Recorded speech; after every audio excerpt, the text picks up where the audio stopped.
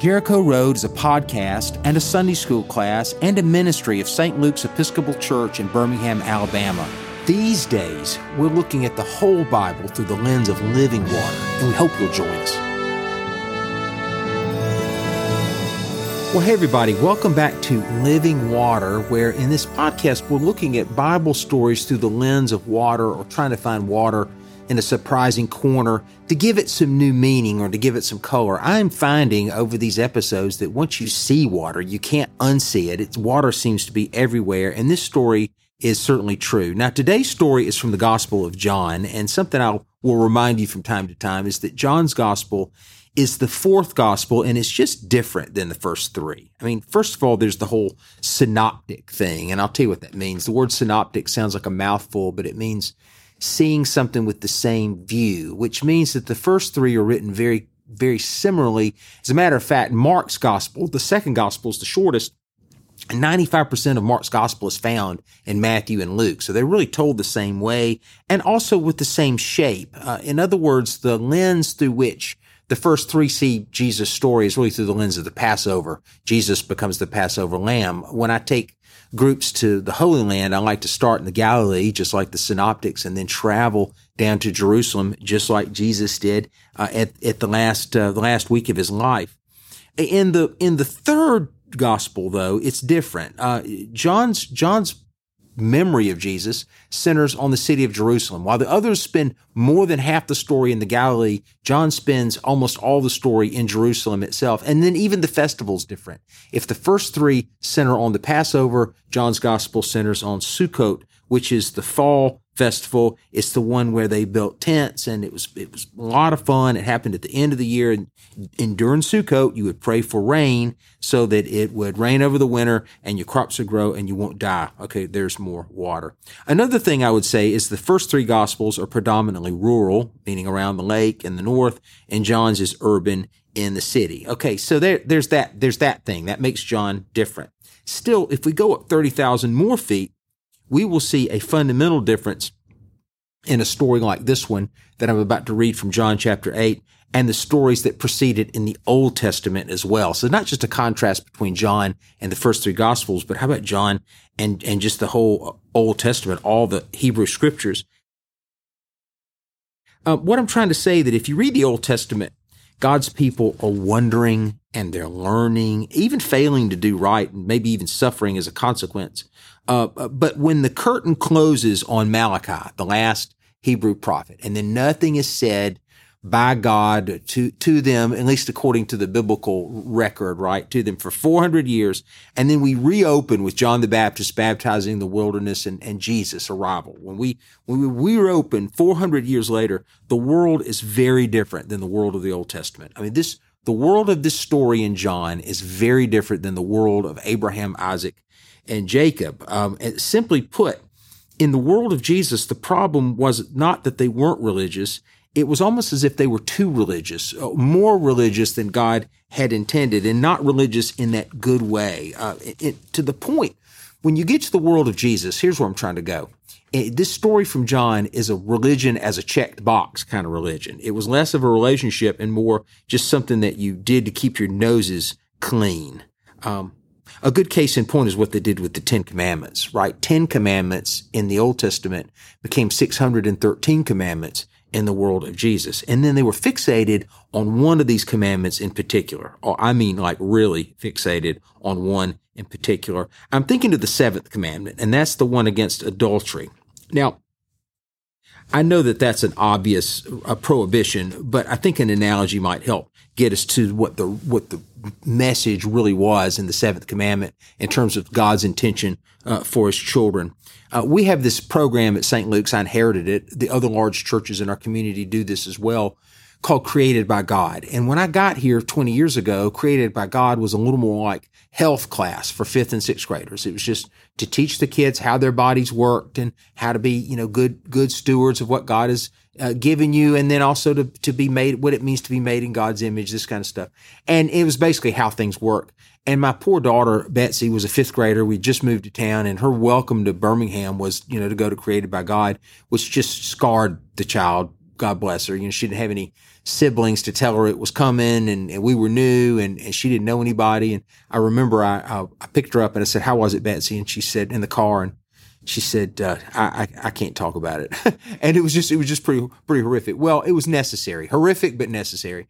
Over 20 years, though, the trajectory or the lessons have changed, because with the advent of the iPhone in 2007, and then the access that children have to the filth that's on the internet, just the ubiquity of pornography, now we've changed the lesson from how things work to people are not things. People are not things. They've been exposed to the way that bodies work, of course, but now they're having to be taught that people aren't meant to be used or hurt in that way. This gets us close to the heart of the seventh commandment. People become things. So thou shalt not commit adultery means don't hurt people in this way, and don't hurt yourself in this way. And remember that people are not to be objectified in this way, that people are not a one-off. They don't happen in a vacuum. They're systems, they're families, they're spouses, this sort of thing. And so that's the heart of the seventh commandment, which is union with your neighbor. Now, I will say that in time, especially in the desert wanderings, as God's people took the Ten Commandments and began to fashion a nation, that idea, because God said it, thou shalt not commit adultery, I think their intention was, if God said it, we need to be really serious about it. It became a capital offense. Now, if you're just digging around in the Bible, I'm not going to read it, but Leviticus 20:20 and Deuteronomy 22 verses 13 through 24 are specific and graphic. And if you want to look it up, rock on.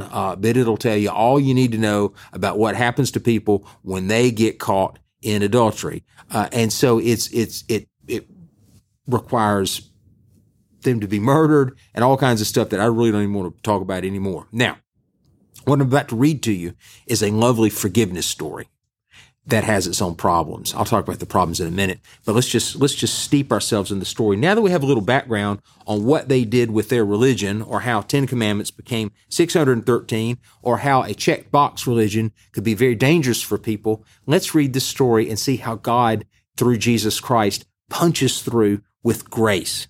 This is John chapter 8, beginning with the first verse, and I'll read down to verse 11. It was early when Jesus went to the Mount of Olives, and in the morning he came again to the temple. All the people came to him, and he sat down and began to teach them. The scribes and the Pharisees brought a woman who had been caught in adultery, and making her stand before all of them, they said to him, "Teacher, this woman was caught in the very act of committing adultery. Now in the law of Moses, we are commanded to stone such women. Now what do you say?" They said this to test him, so that they might have some charge to bring against him. Jesus bent down and wrote with his finger on the ground. When they kept on questioning him, he straightened up and said to them, "Let anyone among you who is without sin be the first to throw a stone at her." And once again he bent down and wrote on the ground. And when they heard it, they went away, one by one, beginning with the elders. And Jesus was left alone with the woman standing before him. Jesus straightened up and said to her, "Woman, where are they? Has no one condemned you?" She said, "No one, sir." And Jesus said, "Neither do I condemn you. Go on your way, and from now on, do not sin again." Well, it is a pretty story, but now we need to talk about the problems, and it's time for a little lesson in archaeology. The lesson is this: in archaeology, which is my passion, I would say, the older a manuscript, the more valuable. Did you hear what I said? The older a manuscript, the more valuable. I got a good analogy for this. This is the Dead Sea Scrolls. In 1948, some scrolls were found in the caves down near the Dead Sea. Everybody got really excited. There have been lots of books. You can walk through any big box bookstore and over in the religion section or the conspiracy section, and there'll be like Secrets of the Dead Sea Scrolls, or the Dead Sea Scrolls, unearthed, or all these kind of salacious even titles about the Dead Sea Scrolls containing the mysteries of the end of the world.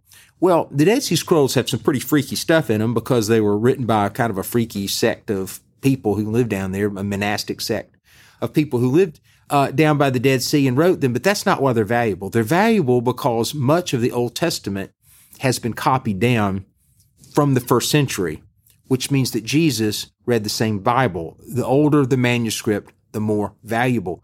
Before the Dead Sea Scrolls, the earliest Old Testament manuscripts that we had would be something from, say, the 4th century. So now we've got something from the time of Jesus that we knew he read. He read the same Bible that we do. This is why manuscripts are more valuable when you get closer to the primary source. Okay, so all that said, of the earliest manuscripts of John's Gospel, here's our archaeology lesson here, which would mean that the earliest copies of John that we have date from the 4th to the 6th centuries. Only one of these manuscripts includes this story I just read to you. The Greek fathers, the ones who led that part of Christendom in that time in history, they don't mention this story. They don't teach on this story. It's not in their Bible. The Syrian, the Coptics, the Egyptians, they don't mention it. And yet Jerome, who was a Roman Catholic Christian or a Latin Catholic Christian, he did include this story in his Vulgate version of the Bible, which was a Latin version of the Bible in the 4th century. It's interesting that the most important medieval book of Western Christendom would be written down in Bethlehem. I will take groups to Bethlehem, and I will tell you that you go to the Church of the Nativity, which commemorates the birthplace of Jesus, and the line to go touch the little silver star where Jesus is supposed to be born rather. It takes 3.5 hours on a average day, and it's just not worth it. I mean, it's not worth 3.5 hours. I look at the crowds and at my group, and I look at the crowds and I say, look, trust me, guys, it's not worth that thrill. It's just a little silver star. But we can go to an adjacent church over the same series of caves, knowing that Jesus could have been born in any of these. I mean, any cave can be a manger, a place for a manger. Any cave can be a place for animals. And so we go to an adjacent cave, which is very close to the one that people are waiting 3.5 hours for, and we can go down there. And then I get to come a little bonus story, because in this cave, Jerome wrote the Vulgate Bible, and he wrote down this story in John's Gospel. So that's kind of cool that such an important historical book was written in a place where you get a little surprise. You get a little surprise ticket there when you're looking for Jesus and you see something else. So that happened in Bethlehem. Other Latin fathers of the church, like Augustine and Ambrose, other 4th century late Roman people, they comment on this story. So the story's mentioned, it's just not mentioned in the Greek version of the story. Some older manuscripts even put the story in Luke. But my favorite comes from a church historian named Eusebius, another late Roman, who tells the story of a bishop who quotes this story around the year 100. So I think it's real. I think it belongs in John's Gospel, but what's the deal? Why is it so hard to find among the ancient manuscripts? Well, I think Augustine probably said it best in his own commentaries. This forgiveness of the woman in the act of committing adultery is a great scandal, perhaps such a hot potato that they all avoided it. I've got an analogy that might help. The book of Hebrews, in the back of our Bible, we will traditionally say Paul's letter to the Hebrews when we read it, but Paul didn't write it. We don't know who wrote it actually. And Hebrews is different in that it's very elegant Greek. It's a tightly formed apology for Jesus Christ and as a fulfillment of the promises, if you will, the Messiah, all that stuff. But no one knows who read it. I mean, it's such a lockdown mystery that my seminary professors looked at this carefully, and they believe that it was written by a woman. Paul had friends, Priscilla and Aquila, and it's interesting that we say Priscilla and Aquila in the Bible as opposed to Aquila and Priscilla, because normally in a Roman world, the man would always be named first, but Priscilla was generous, and she was kind, and she was smart, and she was rich, and she used her resources to start churches, and she had an education. And my professors believe that Priscilla wrote the letter to the Hebrews. It's just that it was such a scandal that a woman would write that they could not let anyone know. I think something is similar may have been happening with ancient manuscripts in this story. Well, let's look at it. John chapter 8. They bring this pitiful person, but interestingly enough, not the man. Got it? Now, if you were to look at Leviticus and Deuteronomy, both are stoned for committing adultery, but they only bring the woman. So they bring this pitiful person, but not the man, to Jesus. And then I also want you to remember that Sukkot is the fall festival, and it involves lots of tents and lots of drinking wine. And I can only imagine this is not the first time that this problem happened if somebody wandered into somebody else's tent. This is a very adult story and an adult problem. And in response, Jesus draws on the ground. Now, there's been much speculation over the centuries about this writing on the ground. What was he writing? I've heard lots of sermons on this. I've heard sermons that maybe he was writing down the names of all the people who had accused her. That certainly would be poetic and just. I've heard that Jesus was just buying time, thinking about how to wiggle out of this trap. But we have a clue to the answer, and it's found in the book of Numbers, a book we don't go to very often, Numbers chapter 5. And I want to read something to you because it has to do with water. Now, Sukkot is a festival that has to do with water, but this drawing in the dust in the face of adultery also has to do with water. This is Numbers chapter 5, verse 16. Then the priest shall bring her near and set her before the Lord. The priest shall take holy water in an earthen vessel and take some of the dust that is on the floor of the tabernacle and put it into the water. What I just read to you was a test over whether someone had committed adultery or not. You bring the person accused, and they're given a chance to say, I did it or I didn't do it. And if it said I didn't do it, then what the priest does is takes the dust of the tabernacle floor, the dust of the holy place, and puts it into water, and then she drinks it. Now, I'm going to paraphrase this, but basically, if she gets an upset stomach, she committed adultery, which I'm pretty sure that anytime you drink a bowl full of dirt, you're going to get an upset stomach. So that doesn't sound very fair to me. That sounds like the Salem witch trial, but that's another problem. I'll have to ask Moses about that when I go to heaven. But here's my take. Jesus, when he puts his finger in the dust of the temple, is assuming the authority of a priest. He's assuming the authority of someone who can call judgment upon her. They're all waiting for the other shoe to drop because he's now taking the dust that would have been put into the water, and then he drops the bomb. Let anyone among you without sin cast the first stone. And actually, if you look at the text carefully, the Greek would suggest, let any of you without a sinful thought cast the first stone. It's a revealing story, and it's remarkably honest. The Pharisees, they were treating her as a thing. And remember the origin of the seventh commandment? People are not things. No, rather, God is not a God of things, but the God of people, and especially the God of names. Names. They didn't even know her name. And in their religion, names are so important. In Exodus, Moses knows God's name, and God calls Moses by name. Read Jeremiah sometime. Jeremiah chapter 1, before you were in the womb, I knew you. I knew your name. The conclusion is this: God knows us and sees when we hurt, and sees when we're afraid, and sees when we're scared, and sees when we've made mistakes, and brings us home. They didn't even know her name. This lesson of Jesus here shouldn't have been a hot potato.